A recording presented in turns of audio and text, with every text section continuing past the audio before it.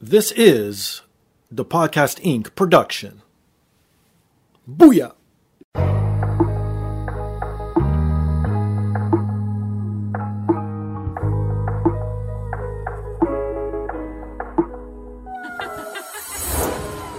And now, this is the moment podcasting fans listening around the world have been waiting for. Coming to you, not so live from a listening device of your choice. It's time!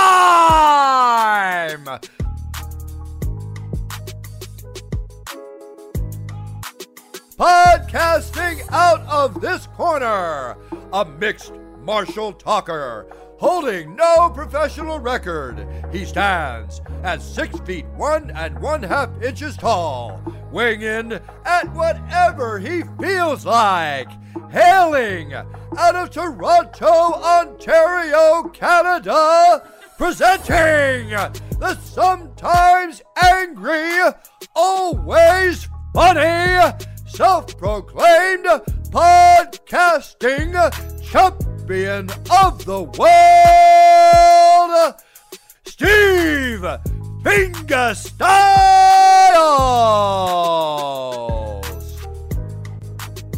So, welcome to another rendition of the podcast. I am here once again, always again, and brought to you by First Row Collectibles. If you're into nerd culture, if you're into sports memorabilia, if you're into wrestling memorabilia, please visit firstrow.ca. Use promo code ThePodcast20. You'll get 20% off.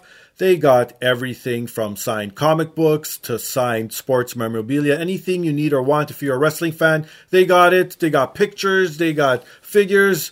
Best thing is they update daily and they ship worldwide, so please visit them at firstrow.ca. And if you're into video games and books, please visit bossfightbooks.com for great books on classic video games. You'll find titles like Super Mario Bros. 2 and 3 and World of Warcraft and so many others. Everything you see on their website's available in paperback and ebook format, so please check them out at bossfightbooks.com.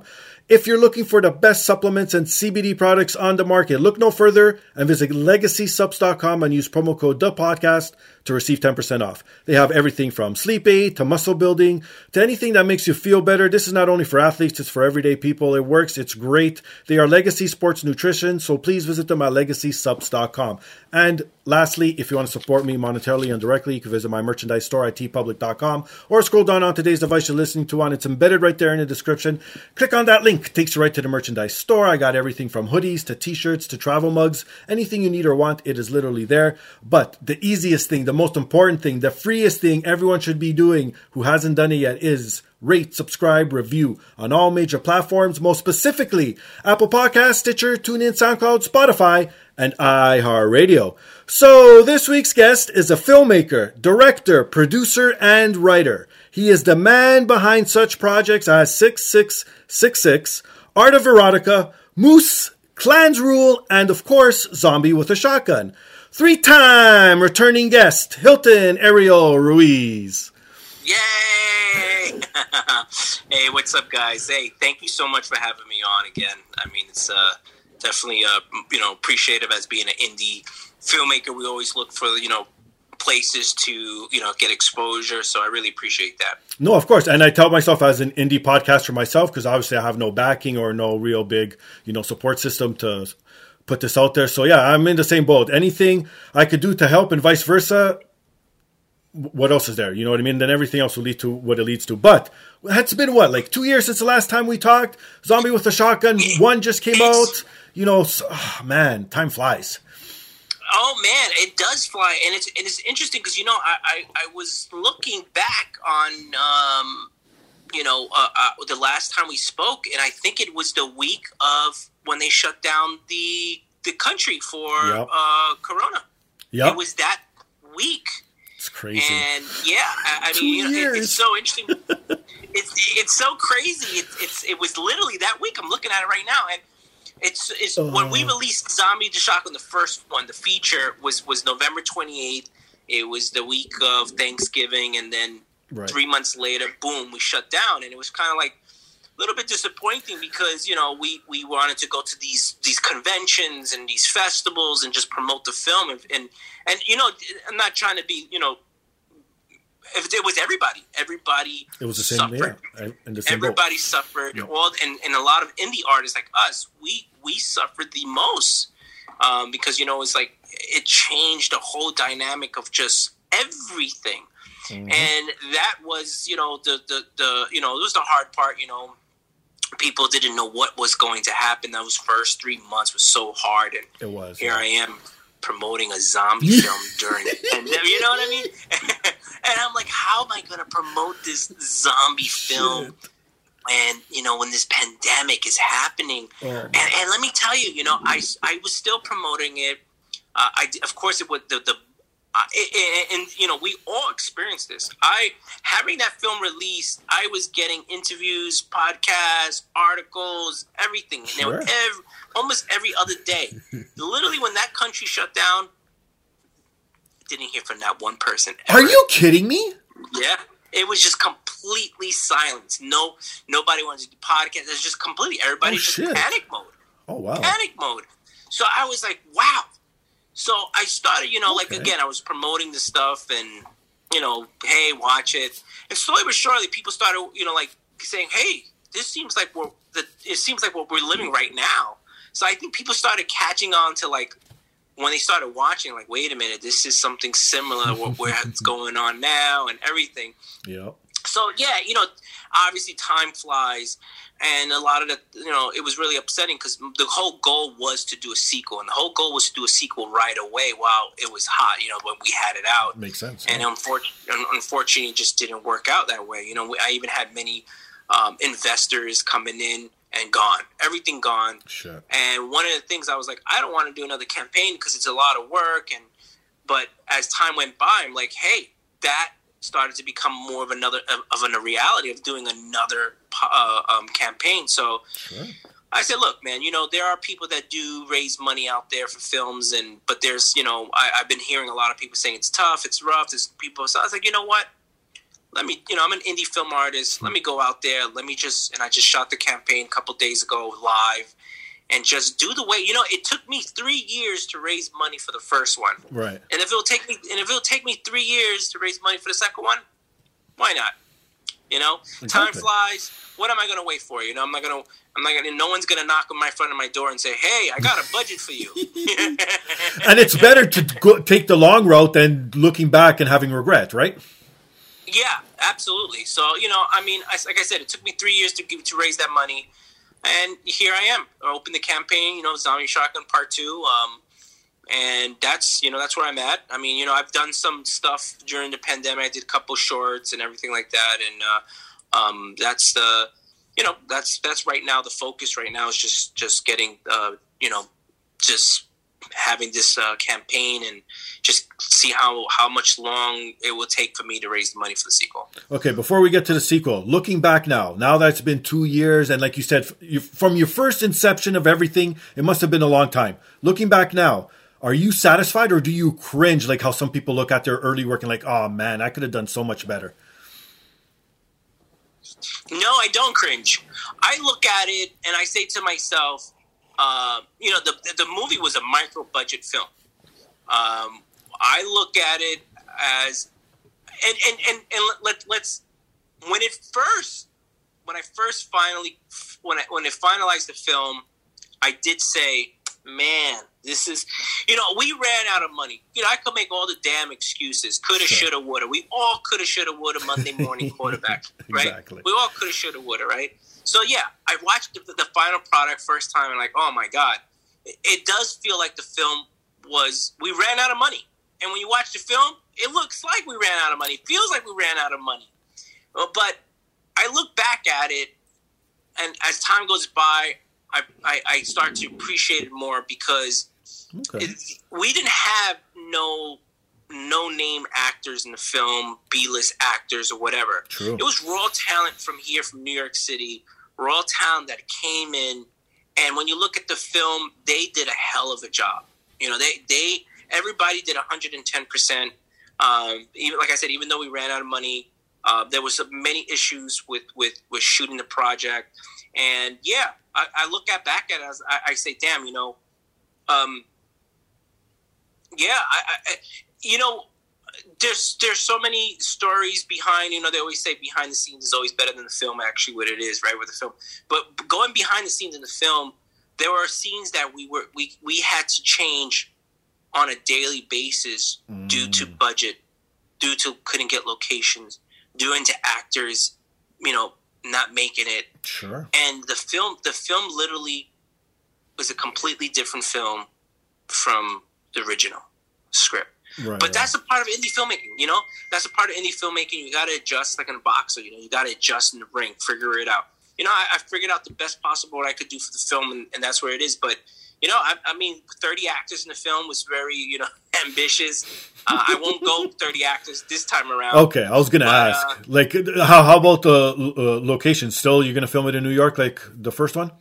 Yeah, we want to shoot it in New York City. I mean, I definitely want to shoot a lot of, it doesn't have to be, obviously interior shots don't have to be New York City, but a lot of the exterior shots, like the very beginning, is very important to have in New York City, and then we can shoot it anywhere else from there. That's true. Since New York City is my home here, I know a lot of people here, but makes sense. Originally we were supposed to shoot Zombie Shotgun in L.A. because I had my actor producer there. We were going to go out there, but the budget was just not enough to afford to go out there. And I felt like if I here in New York City, knowing people here, they would definitely do a lot of favors for me. If I didn't have the monies to pay anybody, they would come in and say, "Hey, yeah, I need you to do me a favor." And LA, I didn't have that luxury, and to do that. Actors, the same thing. Like when I felt like actors would bail out here, I would have the luxury of knowing so many actors that I work with. I could give them a call in that morning and say, "Hey, I need an actor. Can you come?" Yes, and it happened. That's true. Yeah. So yeah, very important. So yeah, we're gonna shoot it back in New York City. Okay, because I was gonna say, like up here, Toronto looks like New York, and a lot of people come up here because it's cheaper. Did you ever look into something like that, where it sort of looks like New York, but it's at least cheaper on you guys? Yeah, absolutely. It's just that, again, just feeling like, it was a micro budget film, and I just felt like the only place that with the budget that I had was here in New York because I had a lot of favors. Yeah, it would be great if we could shoot in Toronto. That would be awesome because you said it does look like New York, a lot of the stuff there. But yeah, I mean, again, I get a lot of people that tell me, hey, what's the budget? I said, no, I'm gonna keep raising money until I feel like, all right, this is what we're gonna shoot with, and now I have to change the story. I have to write the script. We have the storyline. Sure. We have, so I can't really say what the story really is, but I can tell you this. I can tell you what's. It's basically about Aaron goes back. He has to find who stole his heart. Obviously in part one, the witch has taken his heart, and his mission now is to find the heart, and that's where we find this new territory of vampires gets introduced. Oh wow! So that's basically the storyline and then that's what we're gonna go with. And I mean, like I said, to go back to your question, looking back at it, you just you definitely cringe at certain things, but you know that like, damn, you know what? It was fun, and it looks good still. No, exactly. Okay, like you said, I don't want you to reveal too much, but some little things I do want to know if you can. So obviously you're going to continue the love story because, like you said, he's searching for his heart. So that's awesome right there. Now, is there going to be more homages or like little Easter eggs like you had like in the first one, like that whole Predator type scene? And are you going to have like sex scenes again, more nudity, and even the animation part? Because I know that was last minute, but that looked pretty cool, right? Yes. So what we're going to do is, like, again, being very ambitious on the first part. We did run out of money. We wanted to do more of the zombie scenes at the end when he was zombified. We didn't get the opportunity again because we just didn't have the funds for it. Sure. So in this sequel, we're going to start where it ended part one, where we're going to see basically Aaron be zombified the whole film. Okay. Cool. So it's going to be more action. There wasn't that much action, but we definitely going to put. A lot of the fans were very disappointed. A lot of the fans were like, "Oh, we wanted blood, we want action." I was like, you know what? Wait for the sequel. We're going to give. We didn't have the opportunity when he got Zombie 5. We definitely, and we want to start it off in the very beginning with a very nice action-packed scene. Nice. But and yes, there will be animation. Okay, cool. And yeah, we're most likely to bring back Robin Steele for the scene if he's available. But yes, there is an animation scene in the film. And are you going to touch on now the whole origin of the virus as well, or you want to keep that a secret? It might be. We're looking more of a secret still. Okay. Because we start this one, we get into more of. We're getting now to the whole vampire realm, the world of who these guys are. Sure. So there's going to be a little bit glimpse of the virus and everything like that. And one of the reasons why I wanted to go in this sort of direction also was that, doing part one, look, I'm not inventing the wheel here, right? It's a zombie film, right? Right. So I wanted to say, okay, if we continue a sequel where it would be sort of the same sort of like, less continuation of the virus, I felt like it would be like any ordinary like zombie series. Sure. And how can I change that to make that a little bit different? Let's go him looking for this heart, and at the same time he is in the midst of this whole vampire world, and it sort of takes us away from that kind of like storyline. Even though it is continuing, it brings this whole new different sort of aspect to the film. And now, are you going to have, once this is done, obviously in the canon, or if you already thought of this, any other spin-offs or side stories in the universe of Zombie with a Shotgun, or are you just going to concentrate solely on the main story? As in Vampire World, or as in the whole anything? Like, are you going to spin off and start the whole vampire scene, or are you going to have like certain characters do their own thing on other side stuff? That's a discussion. We're still trying to figure that out. Yeah, we're still trying to figure that out. But yeah, I mean, right now, like, there's so many things we can do. But yeah, I think it's can't wait for it. Can't wait for us to start, and it's a lot of work, but it's always fun. Now, were you ever scared for either part one or now with the part two that, people are a bit overplayed with the whole zombie genre, it's oversaturated, whatever, and you were just like, nah, fuck it, I have my story, I'm sticking to it? Absolutely. That I think was one of the, like, I give you an example, like, when Zombie with a Shotgun, and again, and I'll be really honest with you, I never even intended that Zombie with a Shotgun would be popular the way it did. It was just basically I did the web series, the web series went viral, and I was like, whoa. So, going viral, you got to have that responsibility, like, okay, I got to take this as it comes, because not a lot of people do get viral, their projects. Sure. And so I'm like, okay, let me start now exploring this zombie stuff. Yeah. And I started seeing that it started getting more popular and popular. And I'm like, you know what? This is my best ticket to get something done. Mm-hmm. Let me make a campaign and see people come out for it. And yeah, it worked out.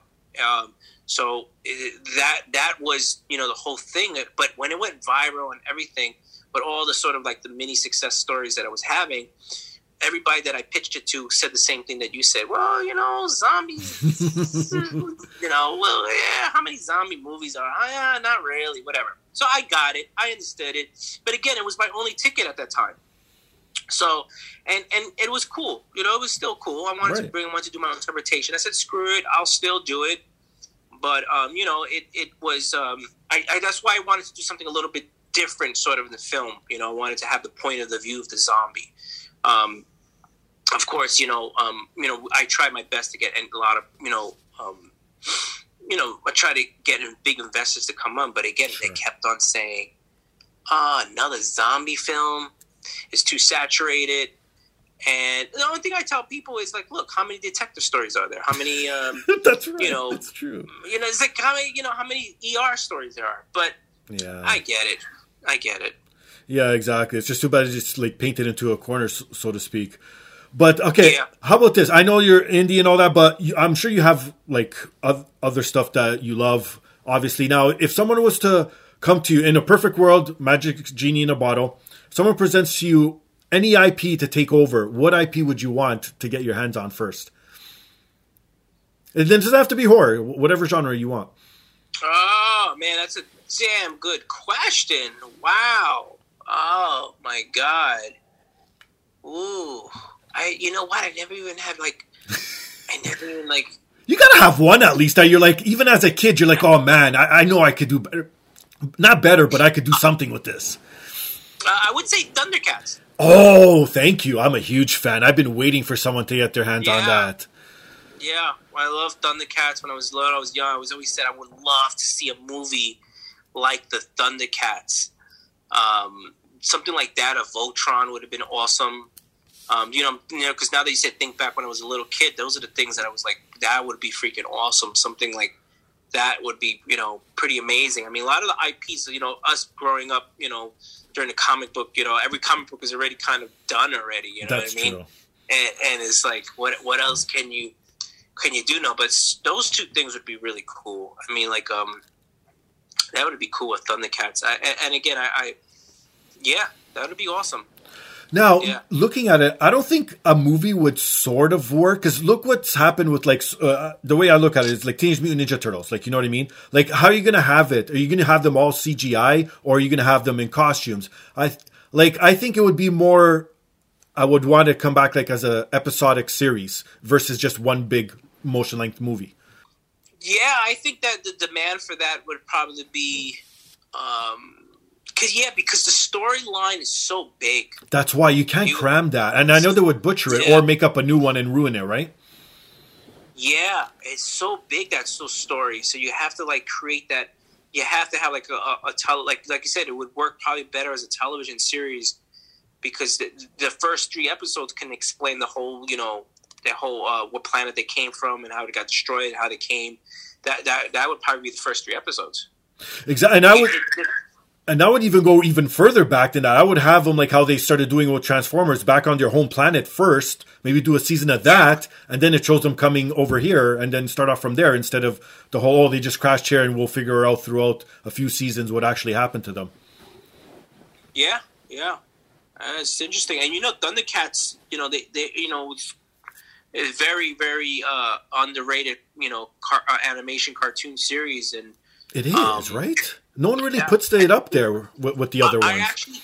I actually was taught. I had a professor that was one of the animators for Thundercats. Nice. And there was a kid that was in there, and he asked him a really good question. Okay. He said, "Why did they cancel Thundercats?" Okay. And he said, "No, it never got canceled. We went bankrupt." Oh, he said it was. He said that the animation was so much money. Wow. That it was so expensive for episodes that they ran out of money. And for them to... What they were asking for was, of course...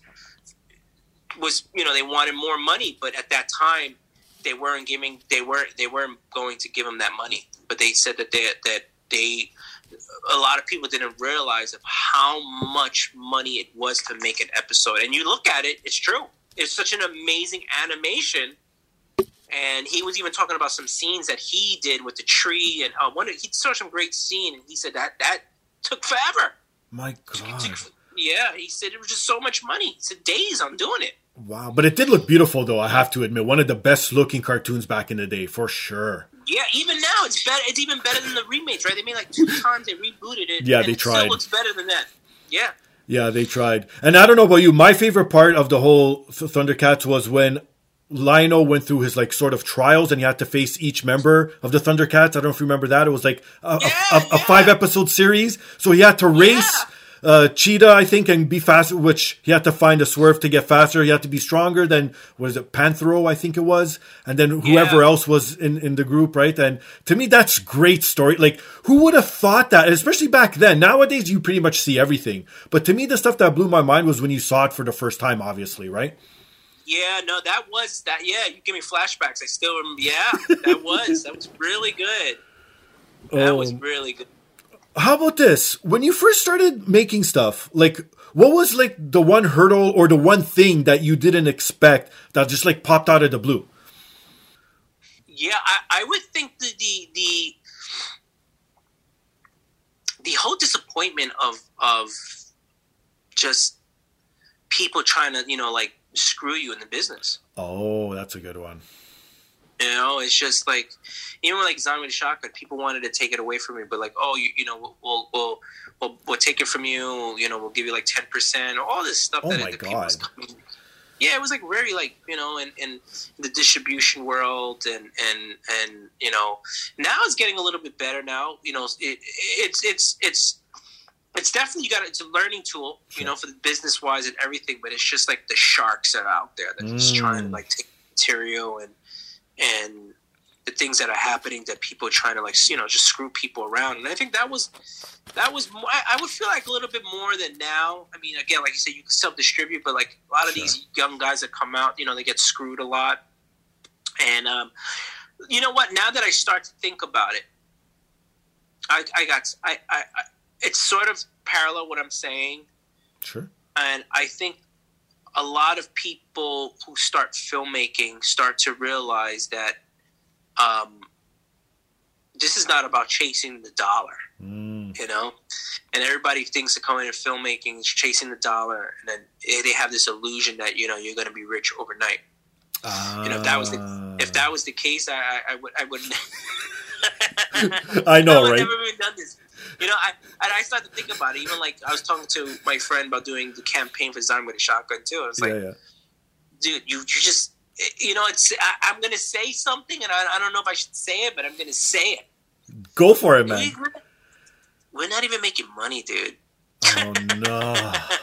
You know what I mean? It's like, we're not, it's more for the love and the art and the passion and everything. Yeah, make your money, but is it really, you could, I mind-wise go get a job in an insurance company and I probably I hear you, man. Don't worry about it.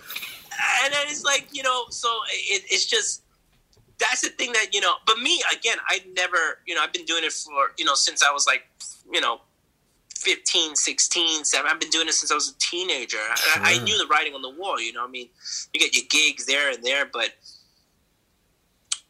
it's not, it's not a glamorous thing that people think it is, it's definitely for the love and passion. And I think I've seen people that just do it and they realize it and like, oh man, I gotta get a real job. You know what I'm saying? It's like, even now, look, even now, you can shoot a film now, and how many movies are coming out? I know. Getting distributed, self-distribute. It's just like there's nothing in it. That's why so many people are doing the YouTube thing. They're doing But even TikTok. there, now, like, even in my case, podcasts, there's a million fucking podcasts out there. How is someone going to stand out anymore? You do it because you love it, and hopefully you get your message out. And then the other thing I've been noticing, because I've been blessed this way too, is other stuff comes from it. Not directly as like how you're saying monetarily, but then other opportunities pop up to do other stuff that you might not promote because of whatever reason. You know what I mean? And people don't see that shit. Yeah, I had a friend tell me, let's do a podcast, right? Okay. And I'm like, dude, who's going to watch us? It's true, though. At first, it's hard, yeah. I was like, dude, I said, first of all, we got to do it weekly. Do we have that in us? No. And I said, there's so many I mean, my freaking grandma's having podcasts. I know. And then you got the big dogs, like, of course, Joe Rogans of the world. But, you got every single, like, even when you look at the, like, before people would say, like, even in the news, on television, they would say, "Oh, visit my Facebook page." Yep. Now they say, "Visit my podcast." I know. Join me in my Join me in my Everyone podcast has one. tomorrow evening. Yes. I was like, God damn, So you're right. Even the YouTube is not even making money as much. It's like this whole everyone is just so much place to make money. It's like. There's ways how to make, it's so saturated, and it's just like a lottery, I was going to say, a lot of it is luck nowadays. It's not just like back in the day, if you were good, you were going to get discovered. Now, if you're good, they look at you, I'll see you, another one of you down the road, which is true nowadays, because now, like you said, with the advent of everyone being able to do everything, people are tapping into talents that people didn't even think of before. You know what I mean? So they're coming out and, oh, everyone's a singer, everyone's a dancer, everyone's this. Like, so it's like, oh man, how do you, it's true. It's luck of the draw, man, I think nowadays.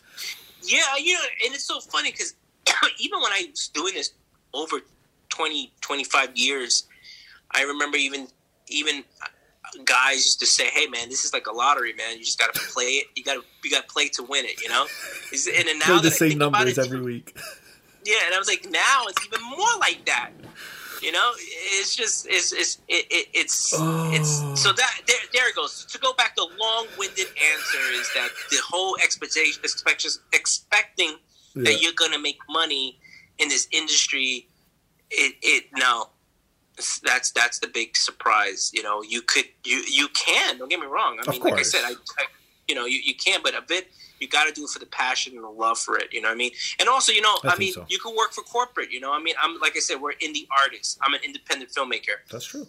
I didn't go towards the commercial world. I'm an indie filmmaker, and indie filmmakers are like that. You know, I don't want to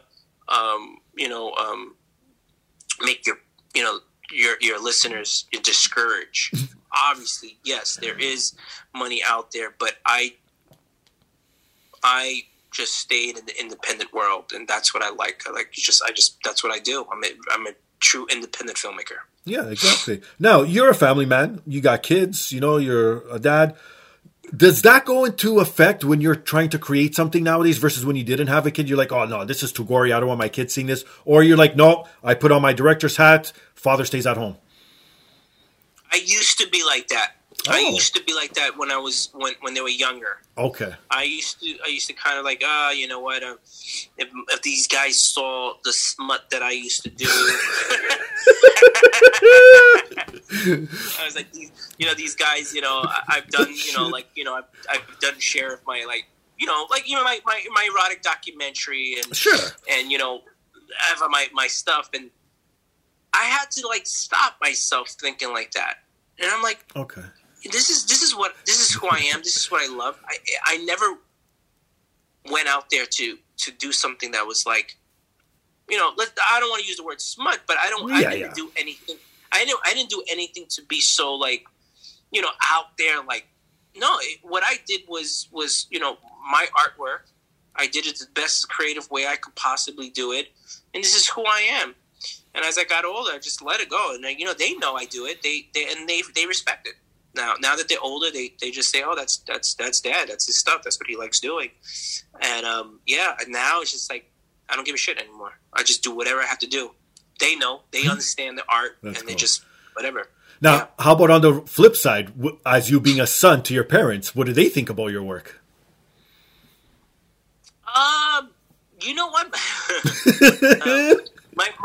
My mom is, my mom is like, she's old and she's kind of like, she's not from this country and right. She's like never really got into that stuff. Like she'll look at it and she's like, oh, that's nice, but she that's hilarious. She was, she's like, she just, so, and my dad, he and I know you didn't know, but he passed away many years ago. Okay. And, he's the same way too. He would have said, I know him very, so obviously he would have said the same thing. He would have been like, how old school parents are. There was a farm mentality. They literally, my mom and my dad, grew up in a farm, just like many of our parents did. And they had a farm mentality. You got to work in the farm, make the money, and that's it. Come home.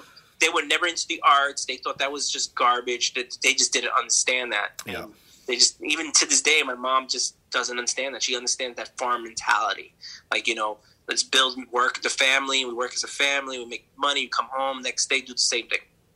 Yeah, it's so true. And it's so funny how this generation has so many talented people, because the generation before, literally, now I'm looking back, it's like, did they really not have talent, or were they just all hiding it because they were forced to, like you said, work in the fields? Like, can you imagine if someone would just like, I want to be a comedian back in the day? Oh my God.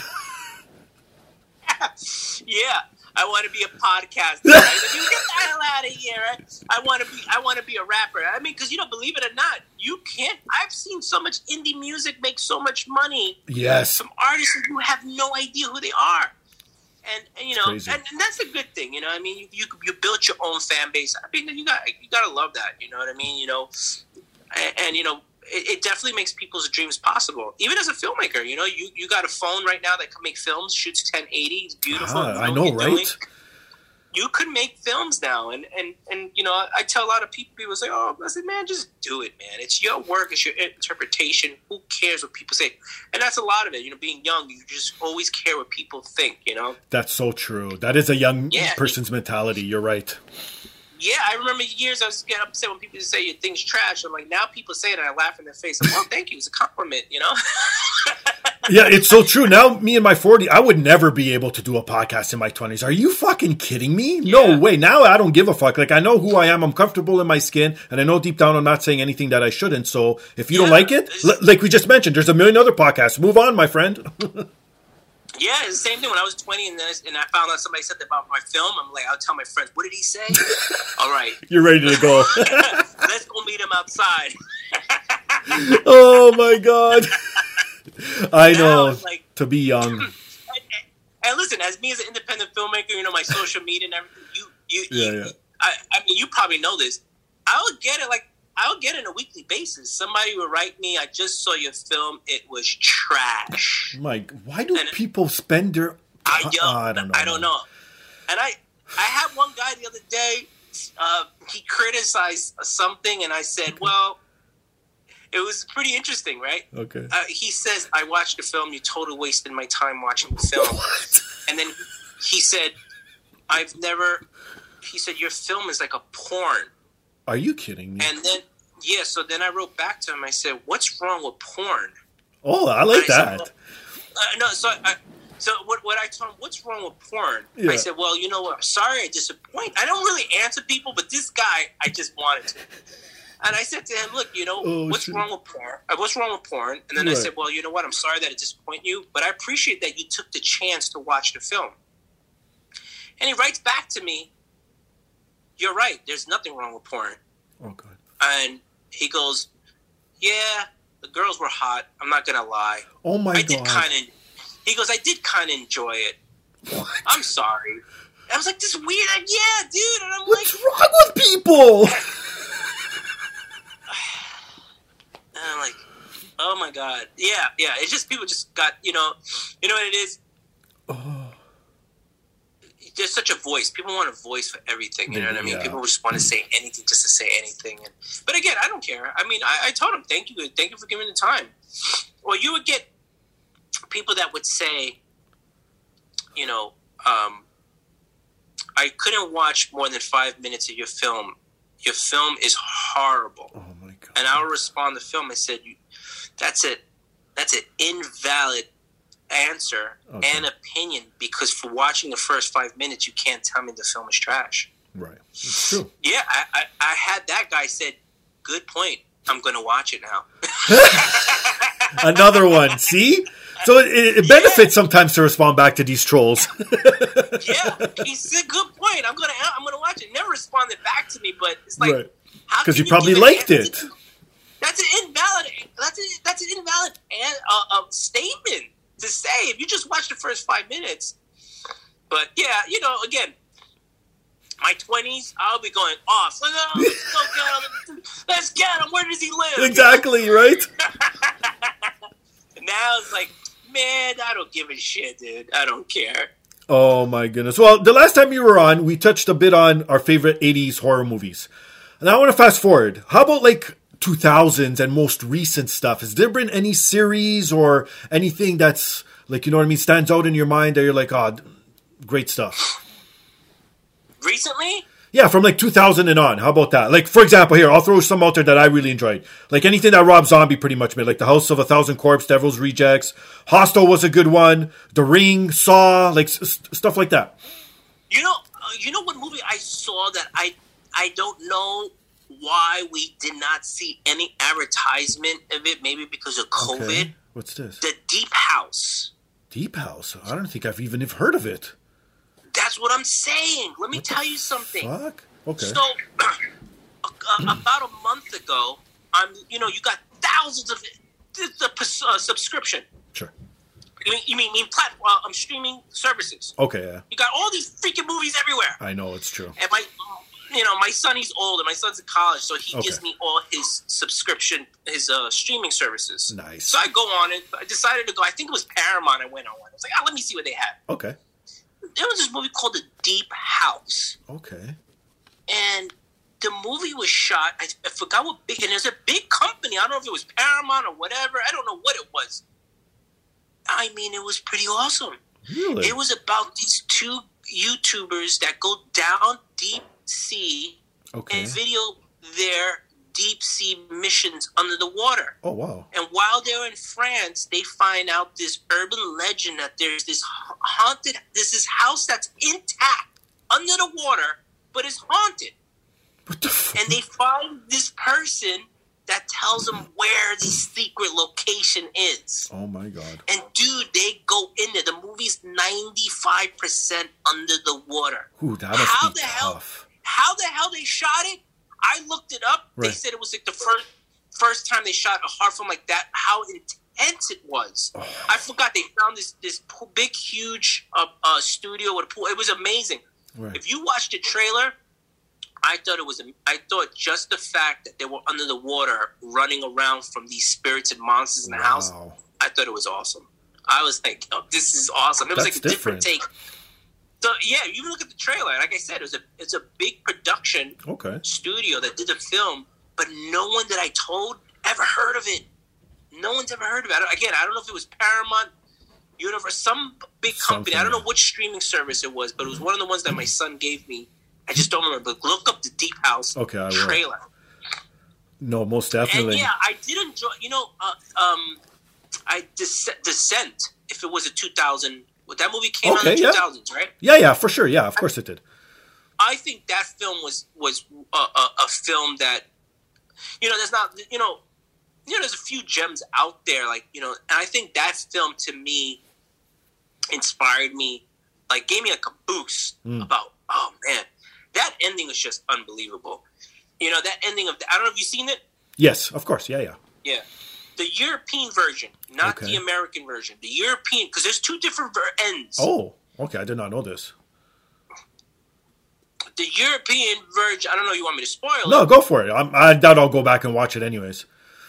Yeah, the American version shows that she escapes from under the cave. Right, yeah, of course.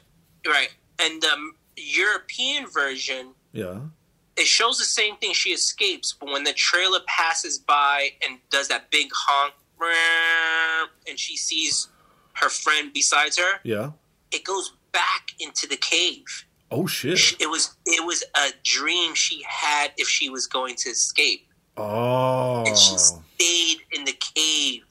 Gotcha. And she sees her daughter who died. She sees her daughter. Right. And the daughter has a birthday cake in front of her, and they blow the candles. I thought that was an awesome ending. Yeah, that would have been good. That ending is awesome. And also, I love that stuff because it reminds me of one of my first short films I did with Survivor, my black and white film, where he has this imaginary of him escaping, but at the end he never did, and he dies. And after, that ending to me was an ending that I was like, wow, it was a great film.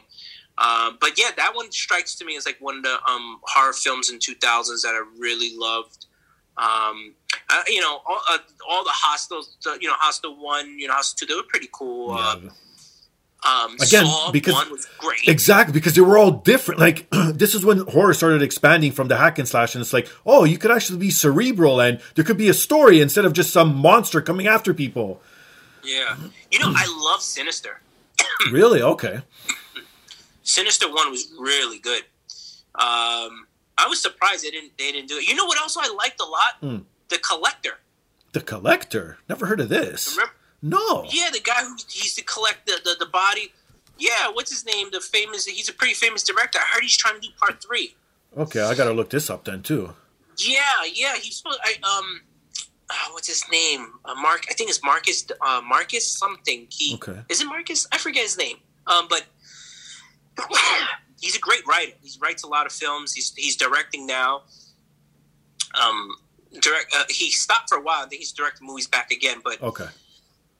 excuse me. Oh, He bless did part 1 and part 2, and it's pretty interesting. It's this guy who comes out of a box and he collects these bodies. I'm not even going to tell you. Okay, I'll look that one up watch too. Okay, that's 2 movies now I got to watch. Good. There's a famous actor in the part 1. You're going to recognize him in part 1. I think it was before it, but it was a really good one. You know another one before? I don't want to go too much. The Kill List. The Kill List. Okay. It's a English film. Okay. About a hitman, and it has these horror elements at the end of the film that's just so damn creepy. Oh. Yeah. Cool. Martyrs was good too. The European version was amazing. Okay. They did the remake, but the Martyr Part 1, the first one, European version, oh man, that was awesome. There's just something about the European versions. I guess maybe because their rating system is a little bit more lax than ours over here, right? Yeah, correct. They're more like, let's go freely. With this one, you just gotta baby, we can't. No, you can't. You can't do more than 2 curses, or we're gonna get rated R, or So yeah. How about like M. Night Shyamalan? Do you consider his stuff to be horror? Yeah, I do. I mean, it's very psychological horror. It's funny because I just watched Signs because it came on Netflix. Sure. Yeah. A lot of people don't like his work. I love it. Yeah, I thought Unbreakable was my favorite one out of all of them. Okay. And Lady in the Water, I didn't mind in that one. I thought it was pretty cool. But Unbreakable was my favorite one. Yeah, that was a good one. You know what it is about Night Shyamalan? Like, not a lot of people, when you watch a lot of these films and Netflix and everything like that, right. You don't know who did it. But you could just say, give me a film, don't even put his name, and say, guess who did this film? You would know, yeah. And not a lot of people have that. You know it's what I'm true. saying? He has that style, that he has that technique that when you finish watching the film, I say, who do you think directed that film? Oh, it's Night Shyamalan. Now that's awesome. You know what I'm saying? No, for sure, of course. I totally agree. You can't say that about a lot of people. So I give him that. No, he is one of him, Wes Craven, and John Carpenter are probably my top 3, I would say. Yeah. Again, being back from the 80s, right? Yeah. Now, how about remakes? I know it's not a huge thing, like especially as a content creator as yourself, or even this. Would you want someone, for example, in 20 years, would you give someone permission to remake Zombie with a Shotgun if they came to you with an offer? Absolutely. Okay. You got.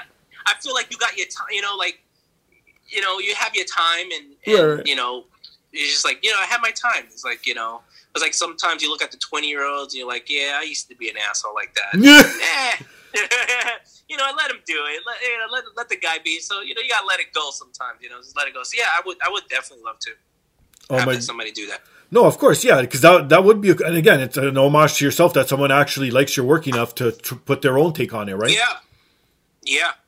Okay, and the other thing, I asked this to writers I've had on the show in the past too, but they were solely writers. In your case, you've worked pretty much from top to bottom. When you watch now, like for example, you said you watch movies and stuff, do you nitpick at every little thing because you know what actually goes behind the scenes, or are you able to just sit back and enjoy it for what it is? I used to be like that. I used to be the guy that nitpicks stuff, and then I started realizing that, watch the movie for what it is, and that's a good take. have a little bit more respect on what went into it. There's appreciation more about it, and you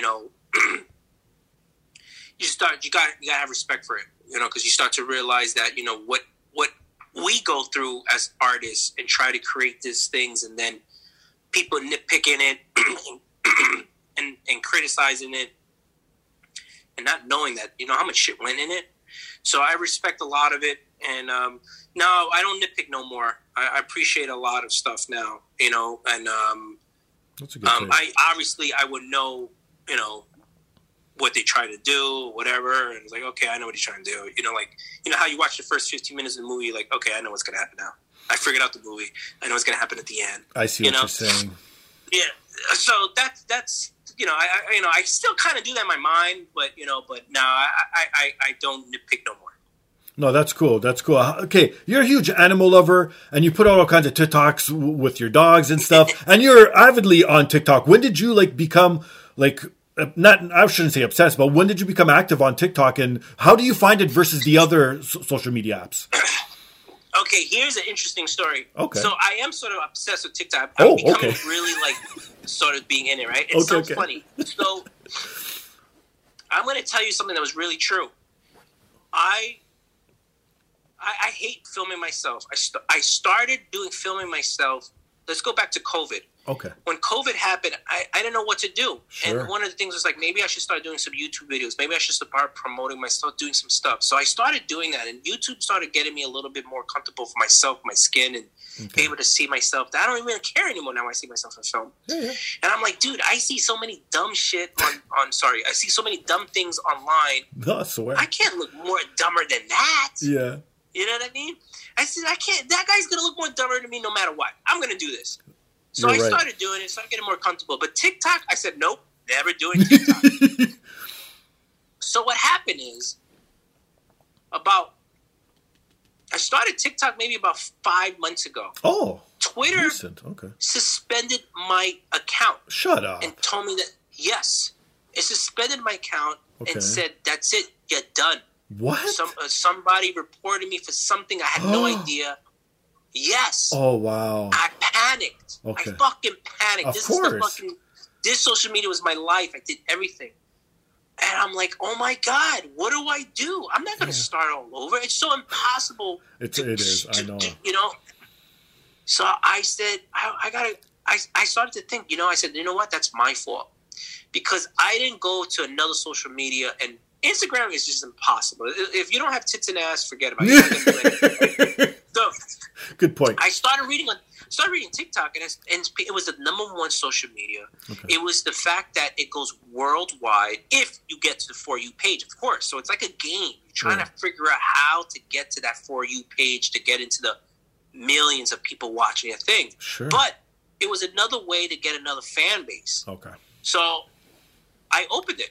I said, you know what? Screw you, Twitter. I'm not doing Twitter anymore. You suspended me for something. I have no idea what I did. It was like maybe 2 weeks. Mm-hmm. I was depressed. So I started TikTok. I'm getting a little bit of a hang of it. Much, much, much better. And then after another few days, Twitter responds back to me. We apologize. We suspended your Twitter for no reason, basically said. Oh my God. They fucked up, for sure. Yes. They probably blocked the wrong person or something. Yes, they said, we're so sorry. Because I was right. God. I was trying to email them. I wrote the whole thing about trying to get my back. No answer. Nah, you'll never get an answer from Twitter. Fuck that. No. And then I was like, so then when I was on TikTok, I was like, you know what? This may happen again. Let me stick with the TikTok. Sure. So I started doing it. And I started, my animals is a very big part of my life. It's like they follow me. I'm like, out of everybody in the house, they follow me everywhere. They want to be with me everywhere. And they're funny. So I said, let me do TikToks on these dogs. And then I try to do everything. Films, dogs, myself. I do funny jokes and stuff like that. Yeah. So I started, and now I'm really into it. And I'm really, sadly to say, I'm like, now it's my favorite social media now, because the things that you see on, it's so funny. A lot of people do funny things, and, you get to see the other people's stories, and then you'll be able to, it's like a game, dude. Let's see if you can outdo this other person, or how to get into how you go viral. Right. So, it's cool. Yeah, I still haven't dipped my toes in it. But in your case, too, you also dropped some knowledge, my friend.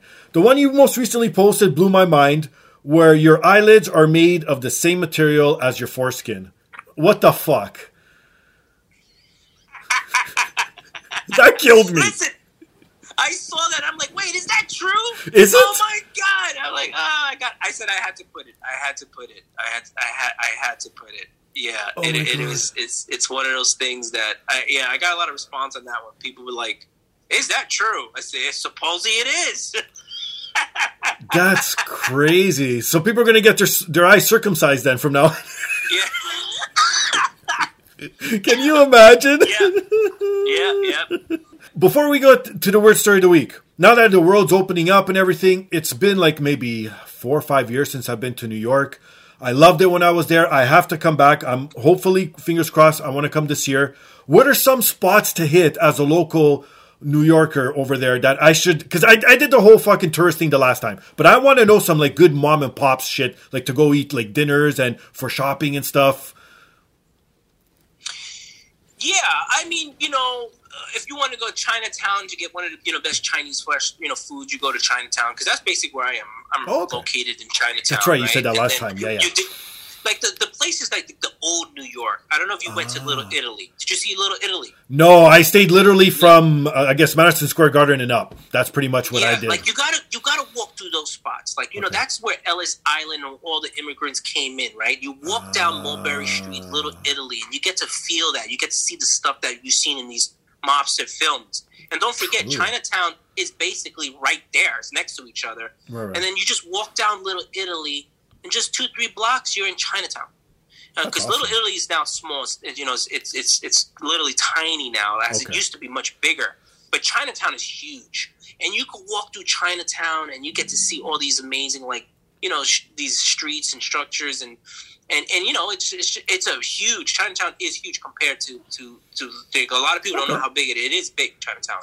And you get to get wonderful foods, very cheap still. Good. And I think the Lower East Side is the place to see. Okay. So I would say you go to New York City. Right. You start on Little Italy, sure. And you start walking east to Chinatown, and then from Chinatown you go to where a couple blocks of Williamsburg, right, which is the tenement. And you have this tenement museum that you go into, and it shows you how New York they show you exactly how the apartments used to look when cool. the immigrants came to Ellis Island. Right. And those streets right next to Chinatown, it's like Ludlow, Orchard, and Essex, that still looks like old Manhattan. That's why I say yes, the buildings, those apartment buildings have not gotten torn, but they slowly are. So you have to, there's one street there there's a historic street. Mm-hmm. I would have to say it's Orchard Street. Okay. That's where you go to the museum. That block is not to be touched. And when you go on that block, you get to feel what New York used to be. It definitely gives you that feel, how it looks. So that Lower East Side and Chinatown and Little Italy is a treat, man. It's definitely a treat to walk those streets and everything like that. And then, from there, you just, you went to of course, you went to Madison Square Garden and all that stuff. Yep. And I would say go to Katz Deli, man. You got to go to the Katz Deli. It's one of the most famous delis. You get a pastrami sandwich, famous Jewish deli. It's one of the best delis, pastrami sandwich. It's just, oh man, it's great. But you can get all that stuff, and it's just, it's that would be the area, downtown Manhattan, more like Lower East Side. Oh man, for sure. Okay, now I can't wait. Now I got him. Like I said, pending on how the world ends up.